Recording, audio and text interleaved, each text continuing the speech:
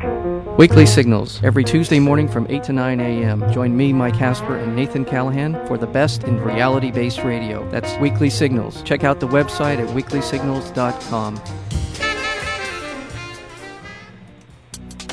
The opinions and views expressed in this program do not reflect those of KUCI, its management, or the UC Board of Regents. To find out more about this talk show or other talk shows broadcasting on KUCI, log on to our website at kuci.org or check out the latest program guide.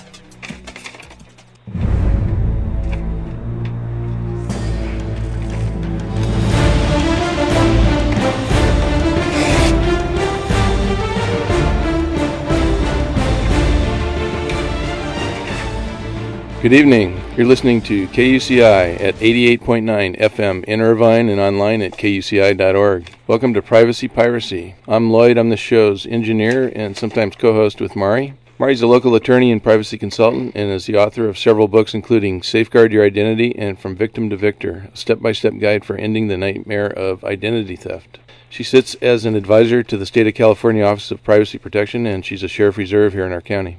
She's testified many times in Congress and the California legislature on privacy and identity theft issues.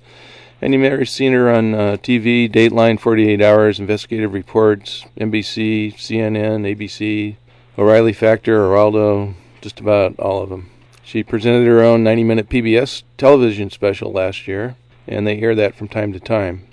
It's called Protecting Yourself in the Information Age. To learn more about this show and our great guests, please visit kuci.org/privacypiracy. Good evening, Mari. Good evening. Let me tell you, tonight is going to be fun because we are going to be speaking with Tom Zeller, who's a fabulous journalist with the New York Times.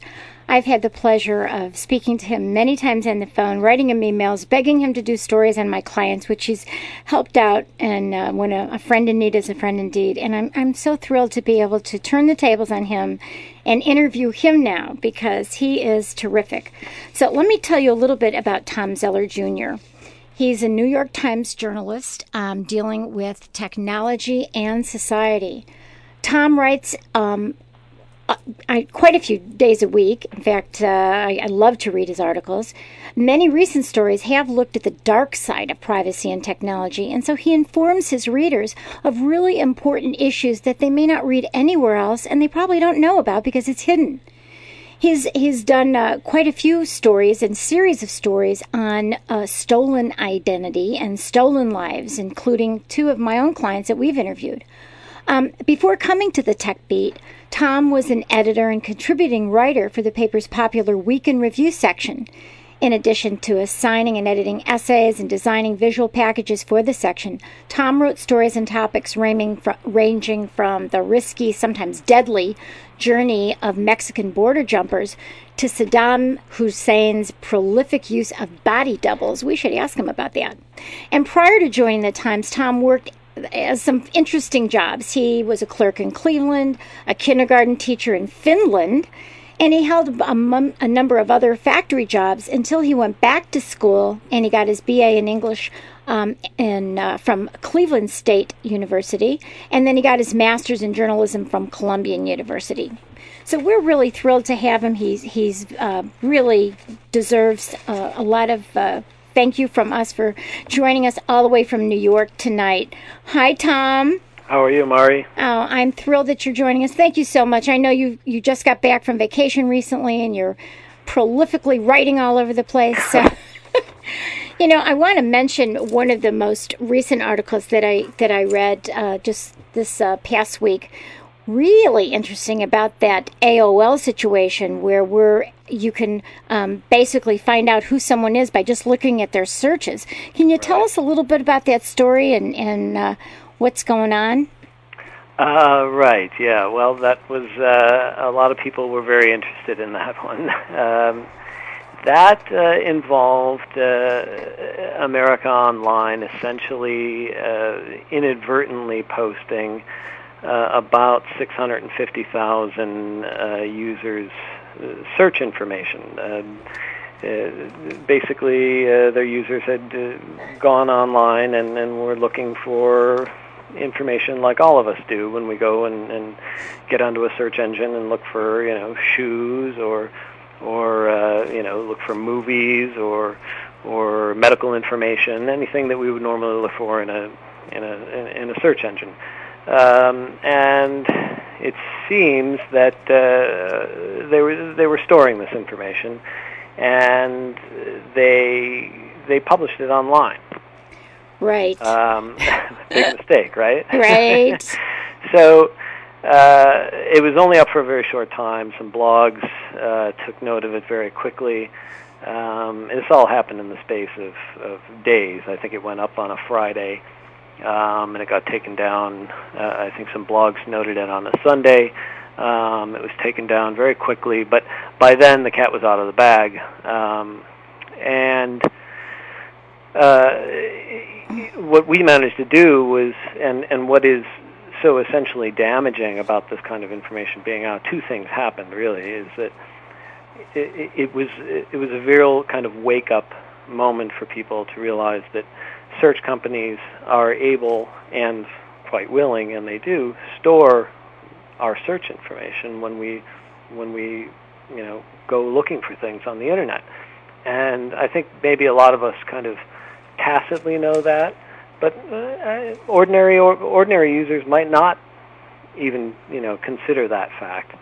And also it was also a kind of a wake up moment for I think for privacy advocates who said, okay, this has got to stop. This is kind of we've crossed a line now. And I think that the AOL has kind of really set itself up for, and most of the search engines have now kind of set themselves up for a real kind of a tug of war legally and maybe even legislatively. Yeah, and poor Mrs. Arnold, the elderly widow. Why don't you talk about that? How did you end up talking to her? Well, Michael Barbaro, it was really a team effort inside the Times. What happened was the information that was posted by America Online was anonymized in that there were no actual names or screen names or anything attached to the search queries. There were just numbers.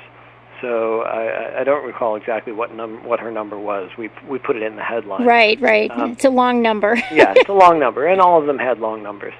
But when you look at what someone searches for over a long period of time, it starts to give some clues. So one of our editors, David Gallagher, actually took an interest in looking through a lot of the data, and there was tons and tons of data, but he kind of zeroed in on this particular user's searches because it happened to mention a town in Georgia.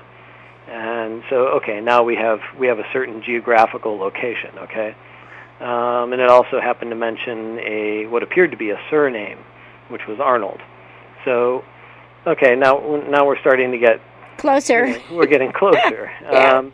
And it also happened to mention some particulars like it seemed to indicate that she had a pet because she was looking for, obviously, information about dogs that have urinary problems, which was one of the interesting points.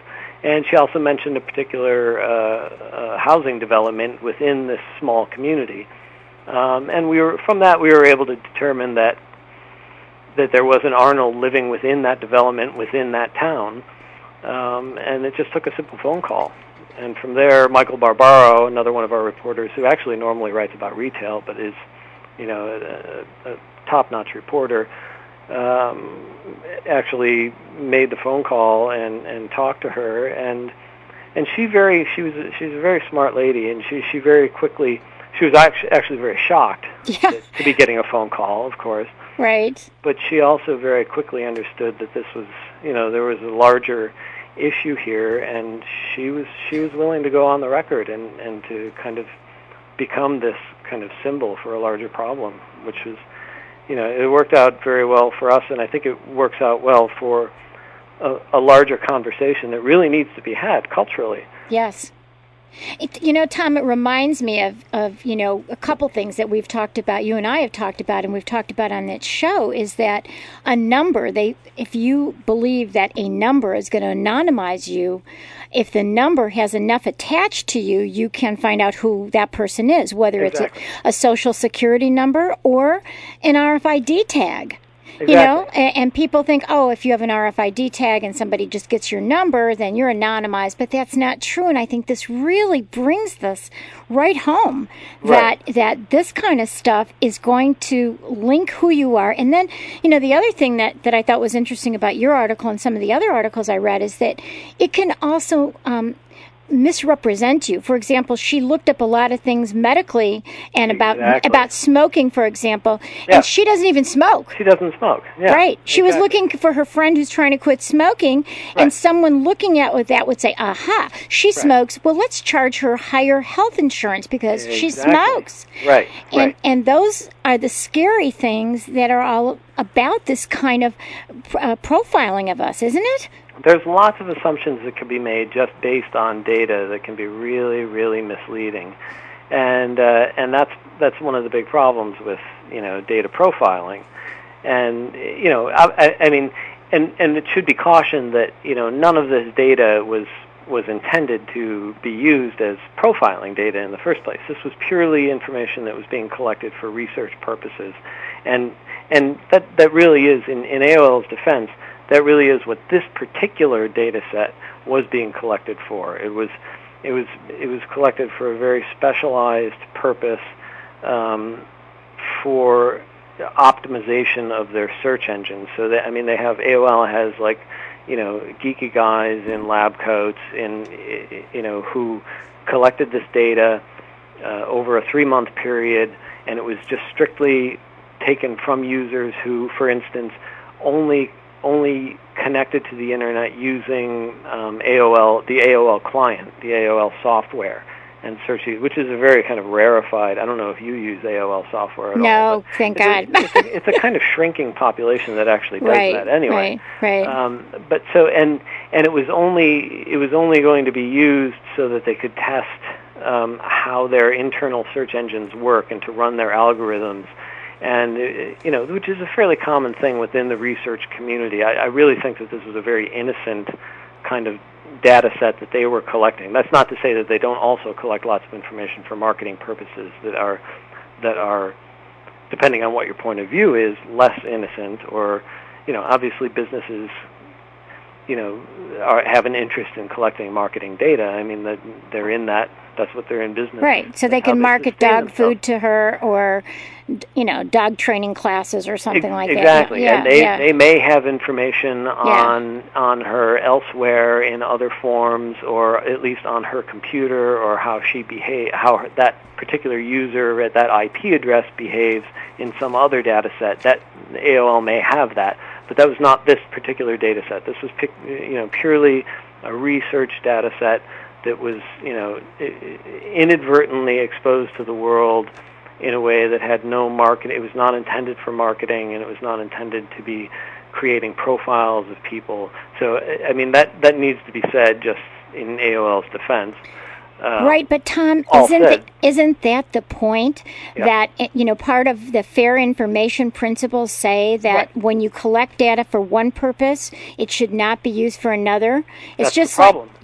That's the whole thing. It's like the Social Security number. Getting back to these other numbers, the Social Security number was for earnings, to help, you know, track earnings so we could get Social Security if there's anything left.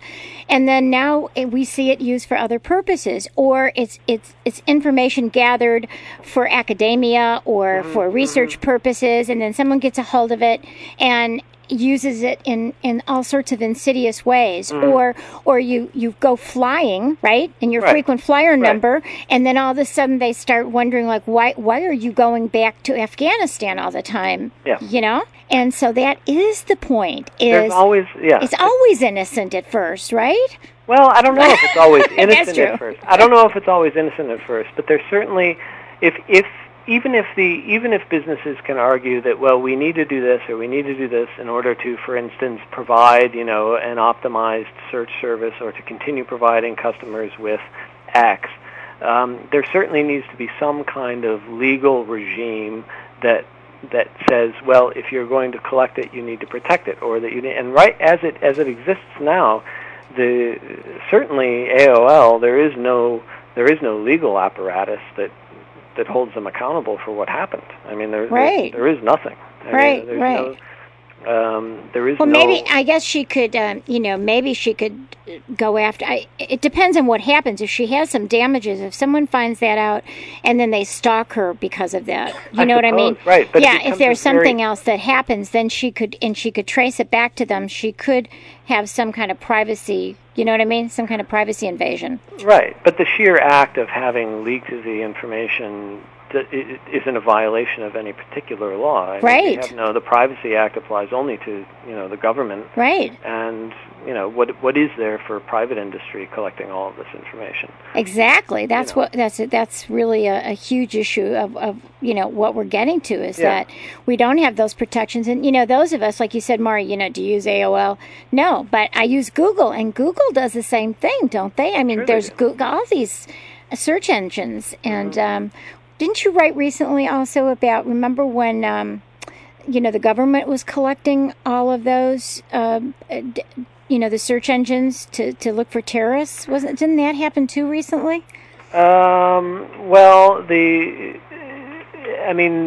Google, we did have a bit of a dress rehearsal. I don't know if this is what you're referring to or not, but we had something of a dress rehearsal for this moment when the Department of Justice was, issued a subpoena for search data from a lot of these search companies earlier this year. I think it actually it was Google that refused, right? Google refused, and but AOL was did not. AOL complied, and right. The data was much more limited that they were looking for, and it didn't involve any kind of identifying information. I think they were just looking for search strings that were unattached to anything that was identifiable, and you wouldn't have been able to build any kind of mosaic from the information they were looking for. But it does set a precedent, and had the government been looking for a wider swath of information, you certainly could have, and the search companies definitely have information that could identify someone. Right. I mean, if it can be used for that purpose, if a reporter, who's an astute reporter, can go and find out poor Miss Arnold, then if the Justice Department is looking for strings, obviously on one hand you say, well, good, we want to catch these terrorists, but on the other hand, there can be this again, somebody who's got family in Afghanistan that keeps going to Afghanistan to see their grandma or something, So that's the scary part.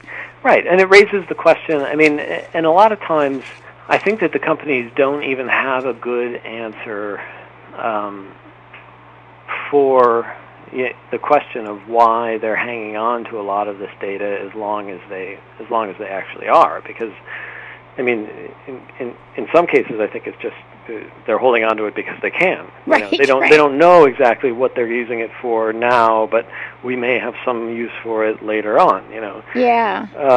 And I think Google is one good case for that. They have such huge stores for this information, and it costs them nothing to just keep storing it all.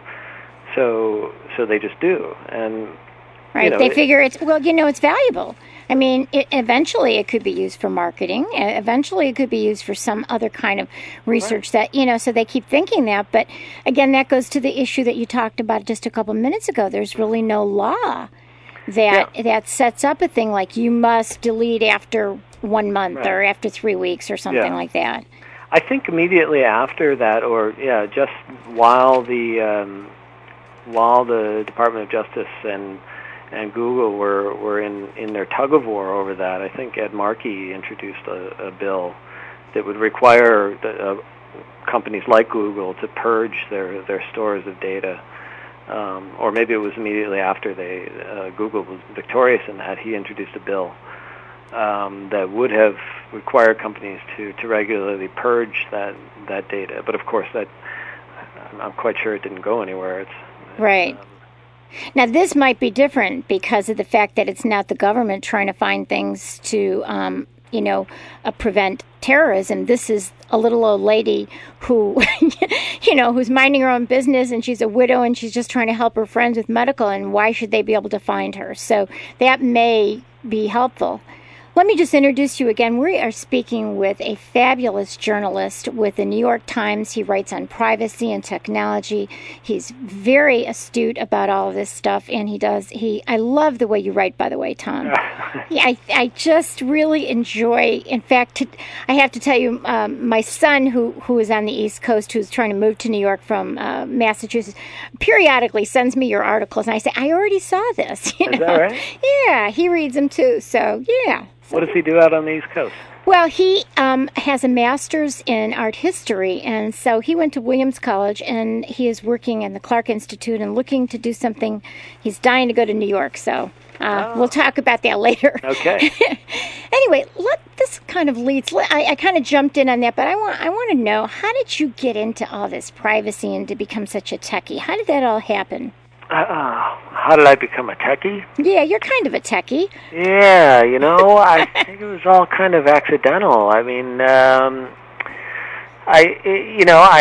had a vague interest in computers, I guess, since I was a kid. I grew up in Cleveland, and kind of a middle class family, and we had a Commodore 64 around the house, so that kind of was the beginning of it. I was fascinated by it. So,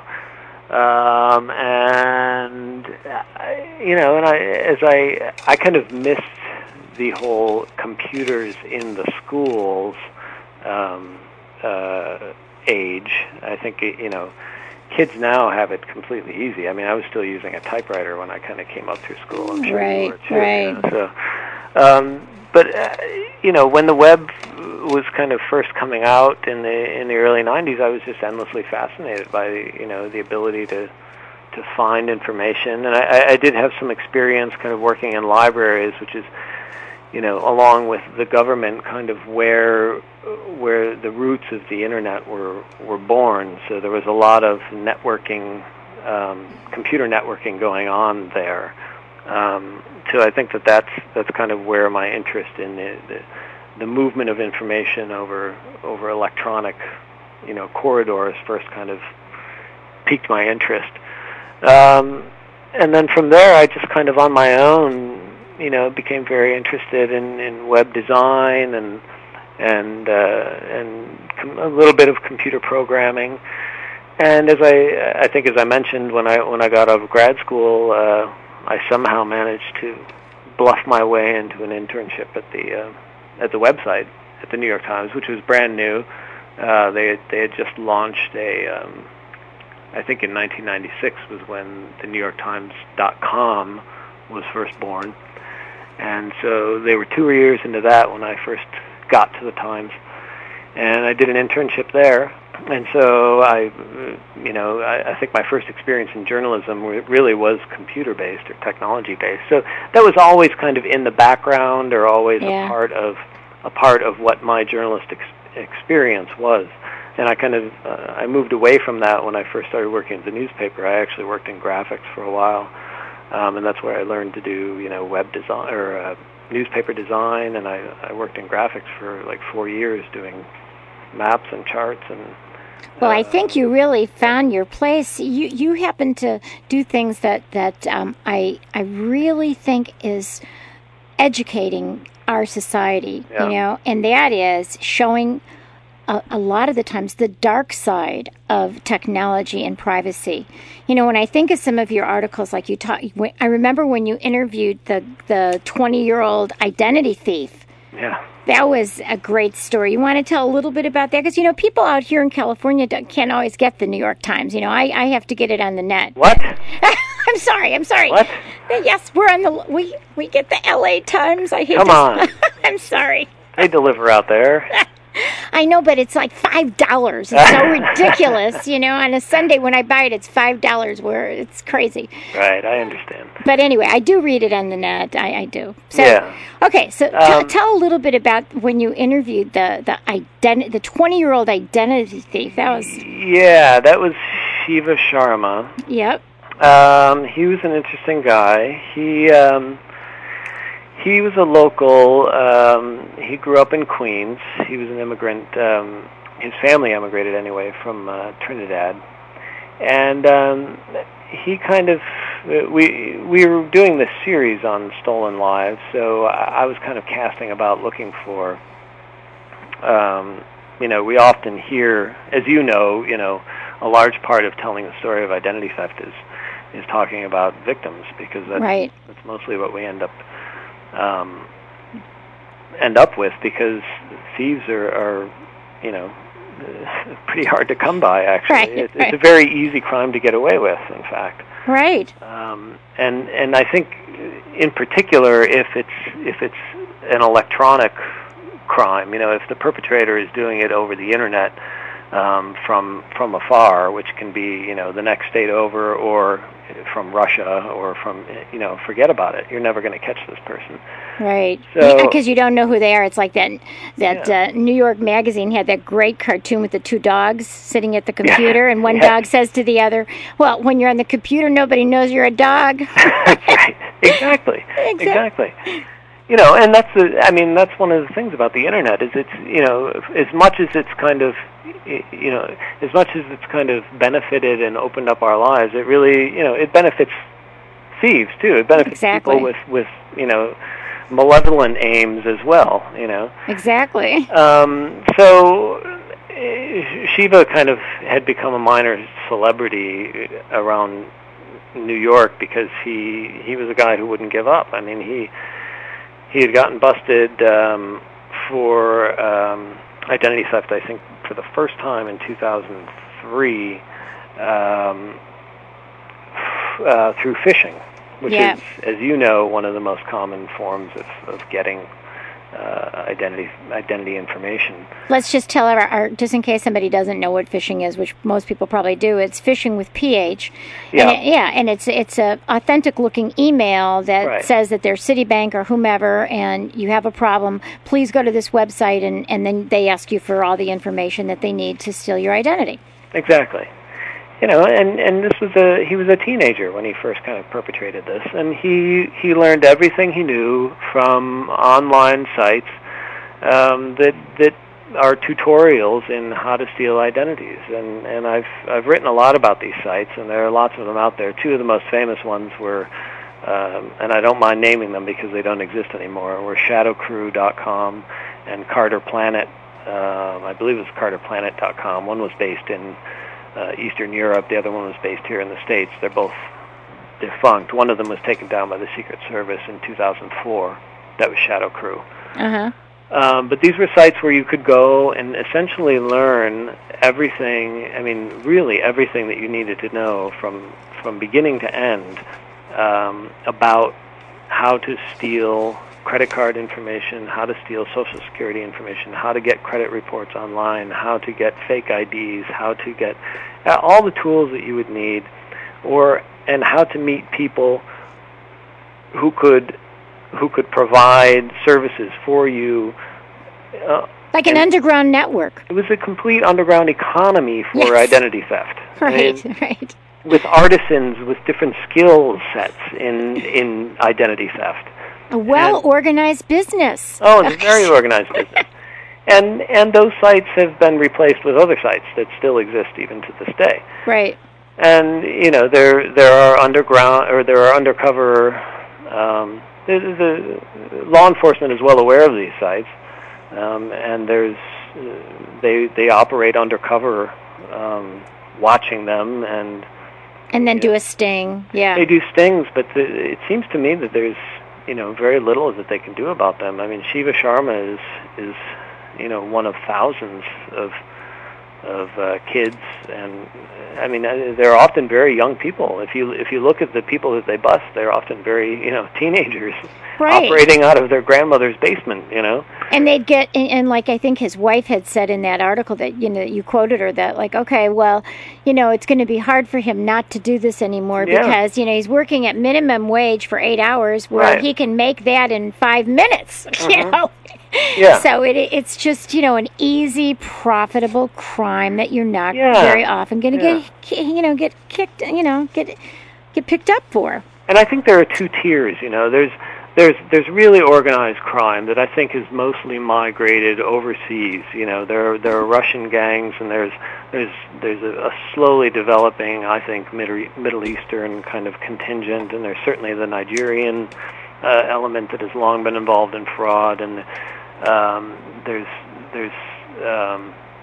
in the Far East, I think that there's a fairly well-developed organized crime ring that is really well engaged and deploys phishing and deploys lots of fairly sophisticated and well networked electronic methods to siphon large dollar amounts. In the millions. Right, and then how can our we have Interpol, and yes, we work with this country, but we can't even do it in our own country, let alone another country. No, it's extremely difficult, and I've talked to lots of law enforcement officials here in the States who will say that it's a very slow process, and you're operating in an international field where you have varying levels of interest in tackling this problem. You have law enforcement in other countries who are obviously beset with much more pressing problems on the ground. Right. Who it's very difficult to get law enforcement, for instance, in other countries interested in solving a problem that doesn't really affect their people on the ground, because the money isn't coming from, for instance, Ukraine's banks. The money is coming from U.S. banks. Right. So what incentive is there, really? What incentive is there, yeah. And, I can you can sympathize with that. Sure. They have much more important problems to deal with there. So, dealing with the problem on an international level is extremely difficult. And then you have, here in the States, you have a different kind of problem, I think, which is folks like Shiva Sharma who are not making mad money. They're not making the millions of dollars. But, for an 18-year-old kid, being able to, whenever he wants, go and get, $8,000 is an entirely new thing. Right. That did not exist 15 years ago. Exactly. You'd have to use a gun. You had to use a gun. Right. There was never a time before the Internet when an 18-year-old kid without a gun could just produce out of the ether $10,000 whenever he wants it.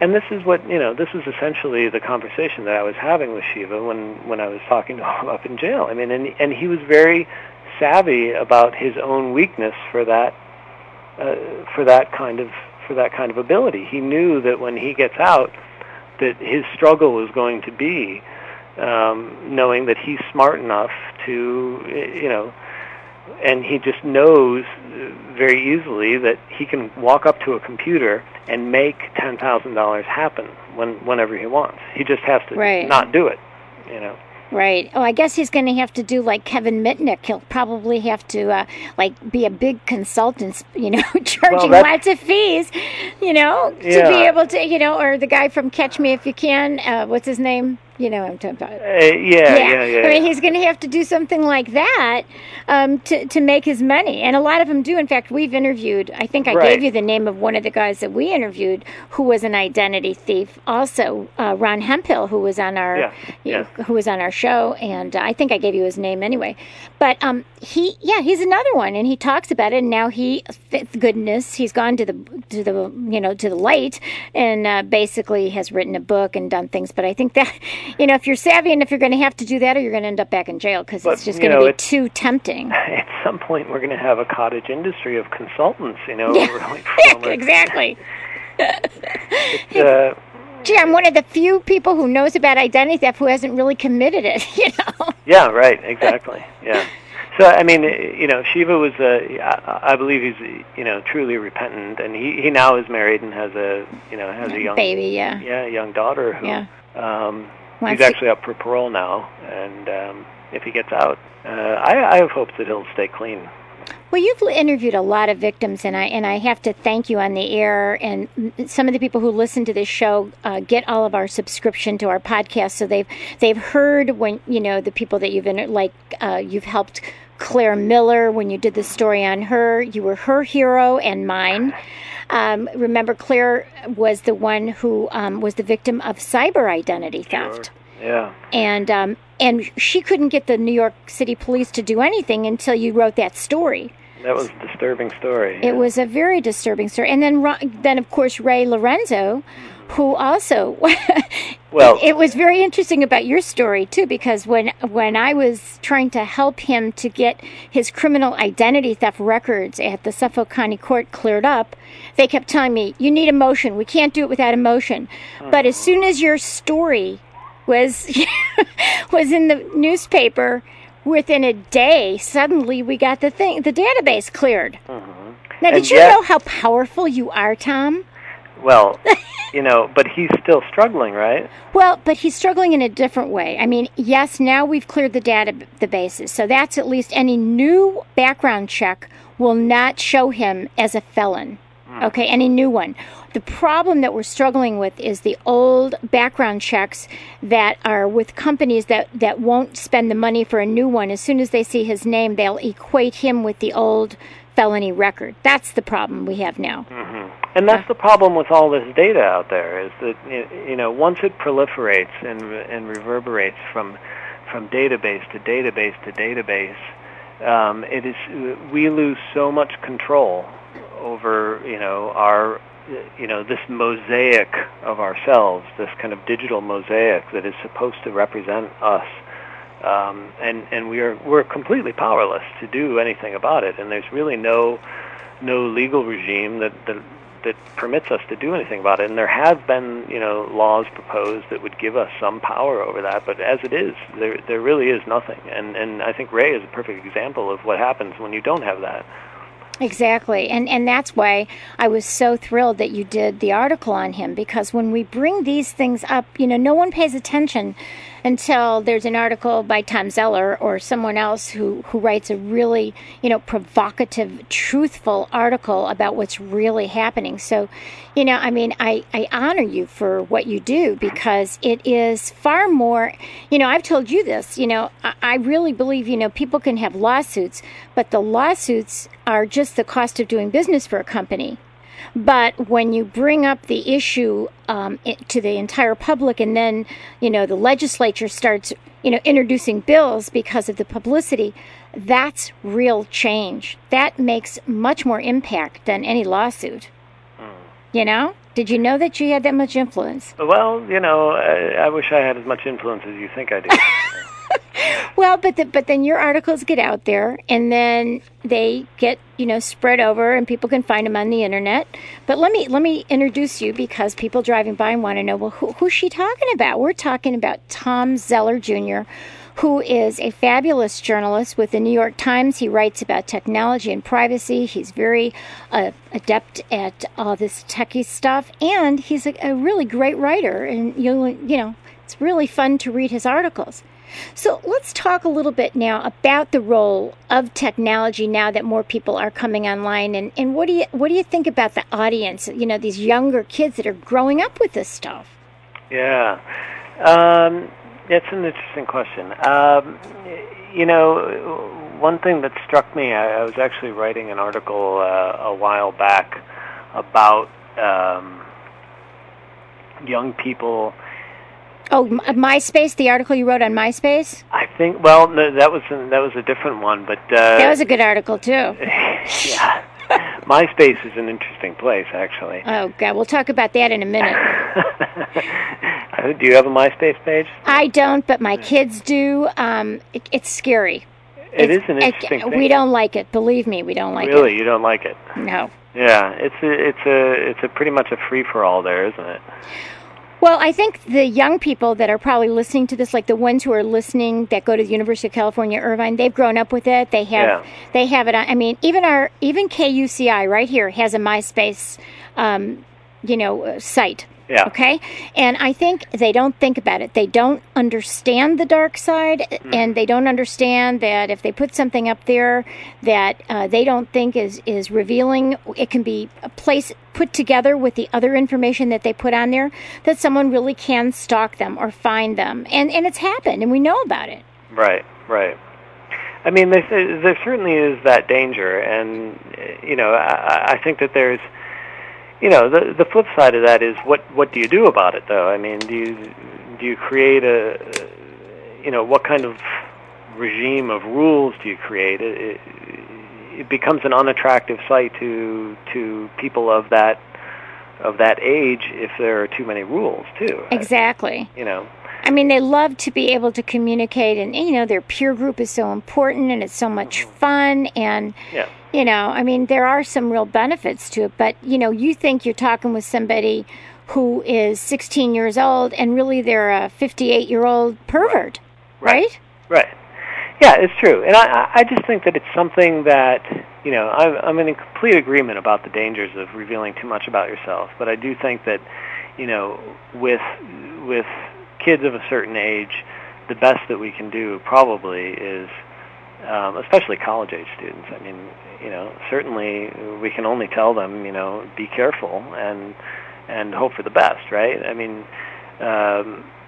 MySpace, if it were to put any kind of restrictions on what people could or could not do on there, people would flood out of there in a heartbeat. There are server spaces all over the place.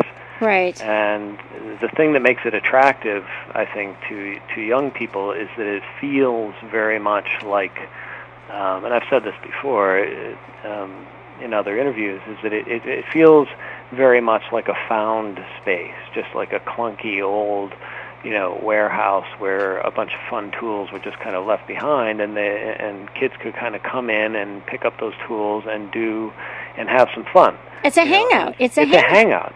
And it's like an old dorm room, or it's like a kid's bedroom, and that's why. I mean, it looks quite ugly, doesn't it? It's a mess. I mean, it's but they love it. They love it. Yeah, they put all kinds of pictures up, and it's just like it's not very well designed, and it's not supposed to be because it looks exactly like a kid's bedroom. It's just a mess.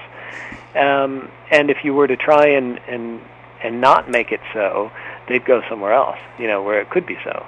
Right. So, in a way, you're kind of between a rock and a hard place there.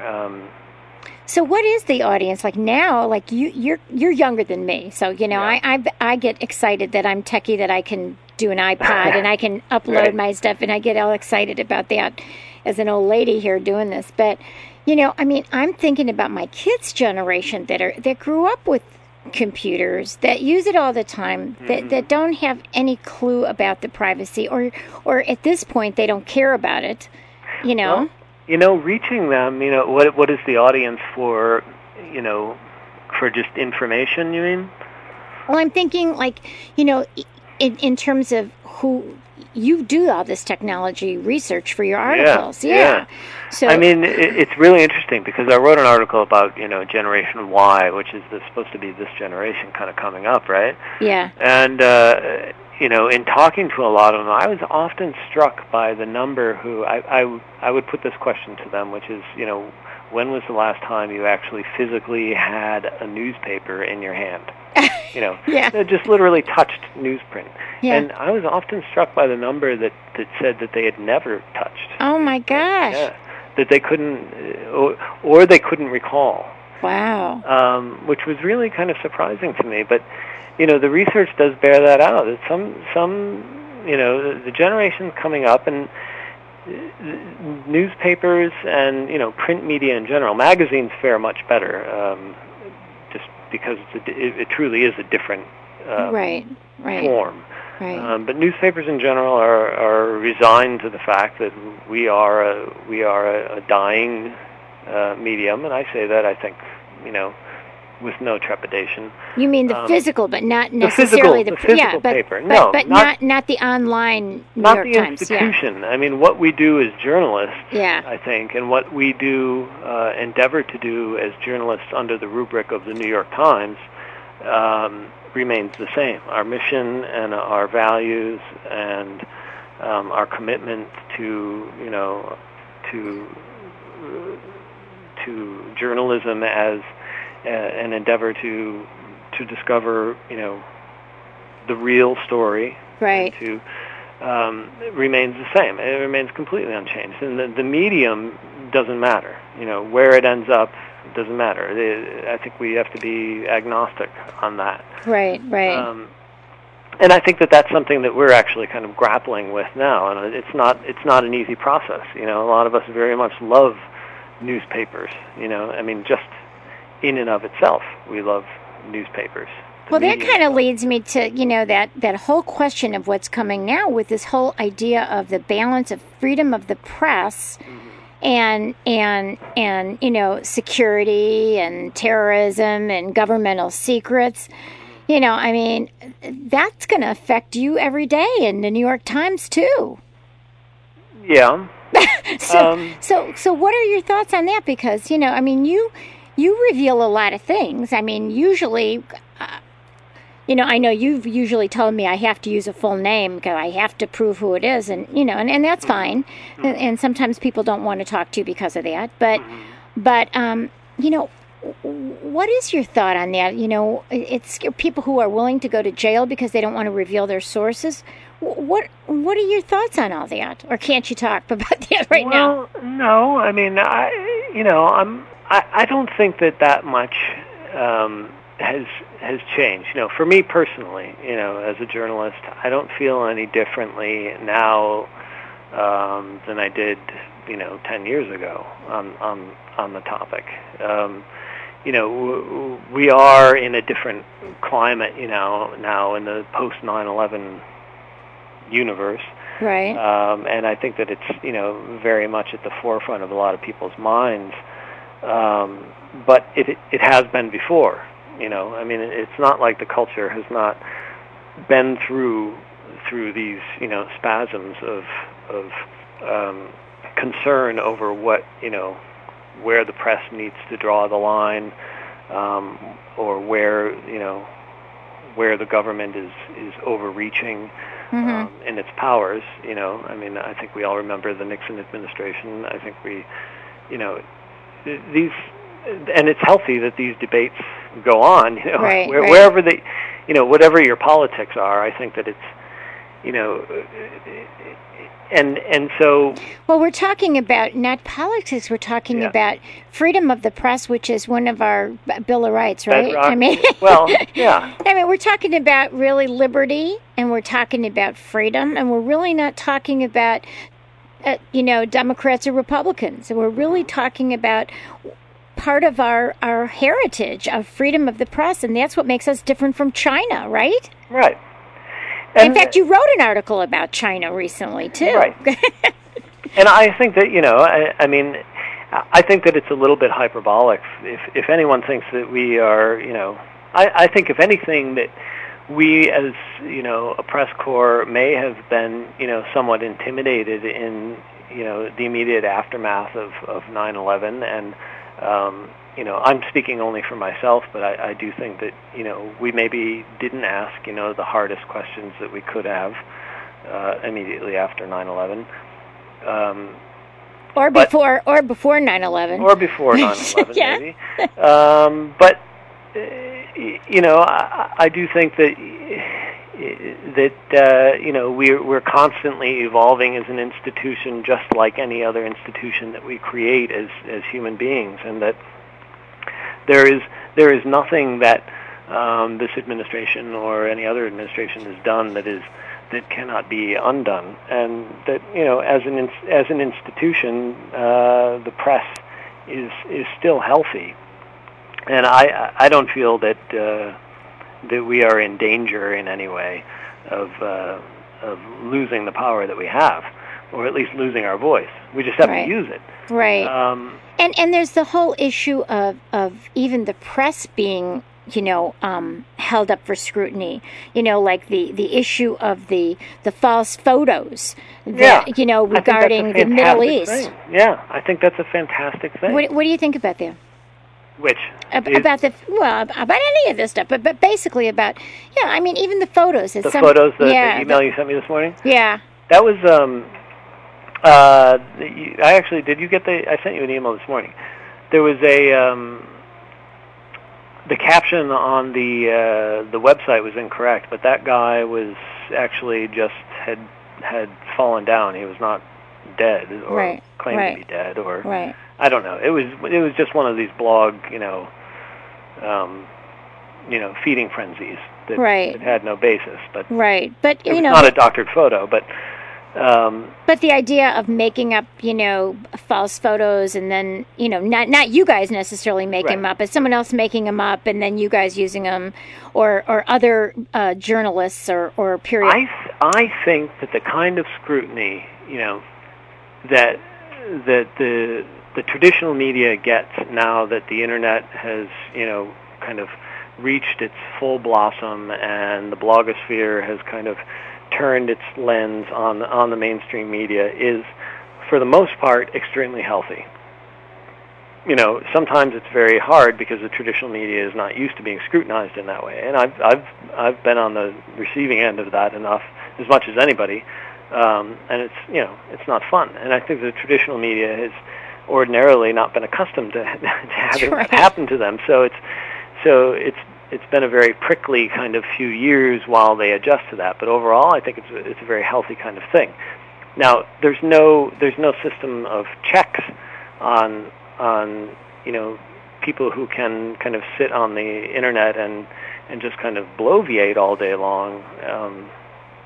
And certainly they don't necessarily, I'm not speaking for everyone, and I'll probably get pilloried for anything that I say here anyway. Okay, be careful. Yeah. But certainly it is possible to create a tempest, out of nothing, if you don't require yourself to check, to pick up a phone and check facts or on anything that you say, or to actually investigate. Right.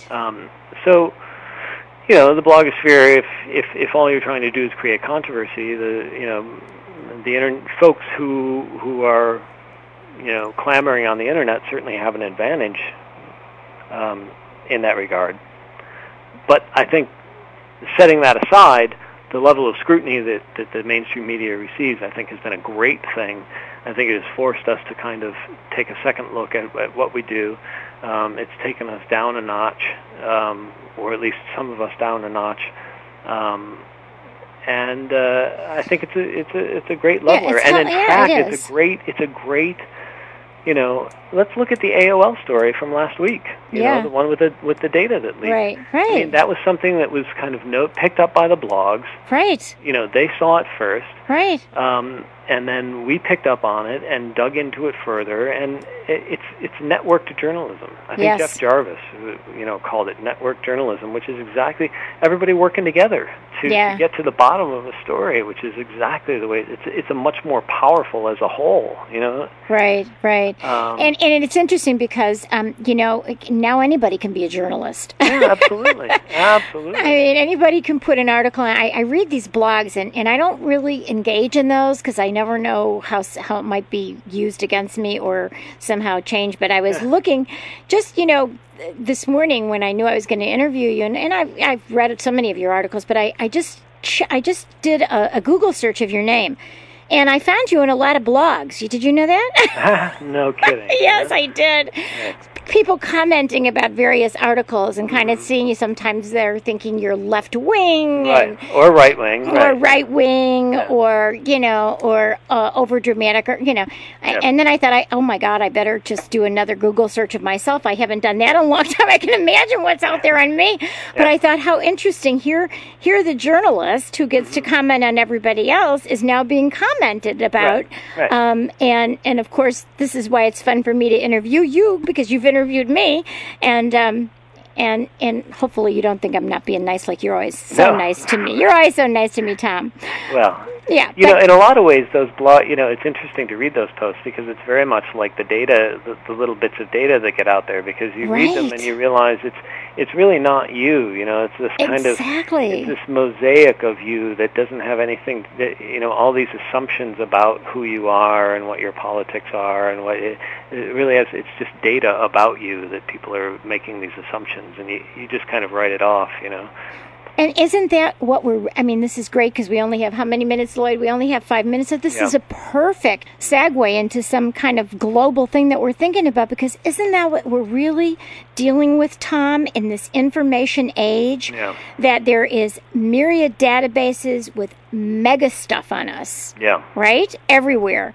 And like, I had gotten off all the pre-approved offer lists, right?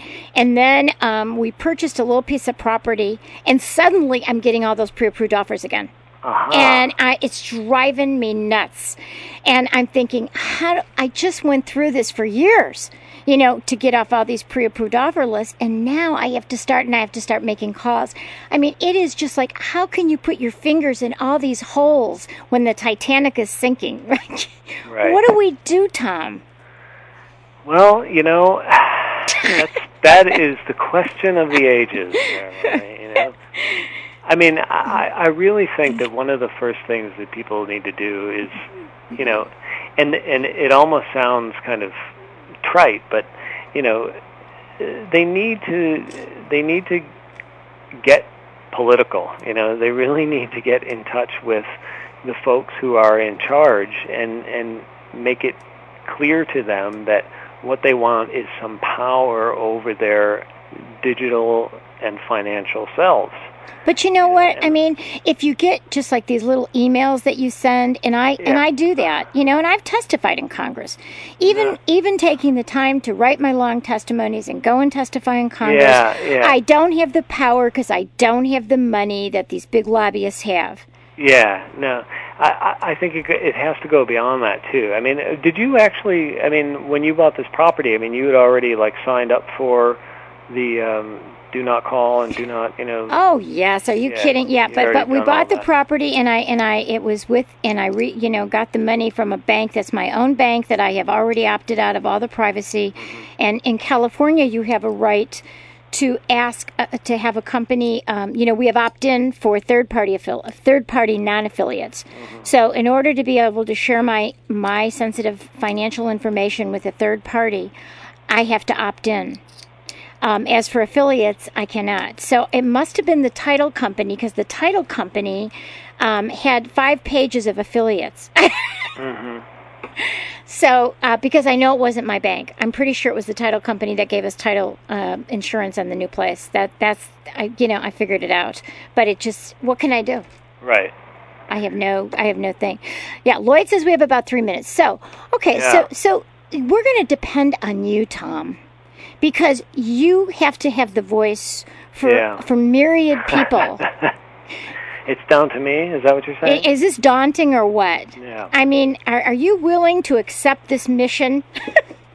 Well, I'm doing my best. It's a big problem, I think. There's a lot of there's a lot of data out there. And it's very slippery, and there are a lot of leaks, and there's a lot of financial information out there being held in databases that aren't just being protected by the city banks or even the choice points who have shored up their walls now, but by Bob's data warehouse somewhere. Right. It's just, so and then you've got and then we've talked many times about the over 90 million people who've been affected by these data breaches. Right. And you've also got an economy that kind of thrives on easy credit, and easy credit benefits not just consumers who ostensibly want easy credit, but also identity thieves. Right. And it goes beyond the credit issue. I mean, the credit issue is so much easier to take care of in terms of dealing with your identity because of the Fair Credit Reporting Act. But when we talk about stuff like the Claire Millers with the cyber identity theft that you're just or we're talking about Well, I mean, that's what can you do about that? Claire Miller was a staggering case to me because law enforcement needs to get more involved. Congress needs to get more involved. I think that, from the local level to the state level to the federal level, everybody needs to pay more attention to how our digital selves are, how our digital selves are being used to affect our real selves. And it may not even be the same. It may not even be the same. Well, Lloyd's given me the high sign. Yep. Tom, thank you so much for being on. We really appreciate it, and we are going to talk to you again because we know your stories are going to keep coming. Entirely my pleasure. Okay, thank you. You've been listening to Tom Zeller, who is a journalist with the New York Times. He's an expert on privacy and technology issues and interviews people, and just fabulous the dark side of what's going on in privacy and identity theft and technology. You've been listening to KUCI 88.9 FM in Irvine and KUCI.org on the net.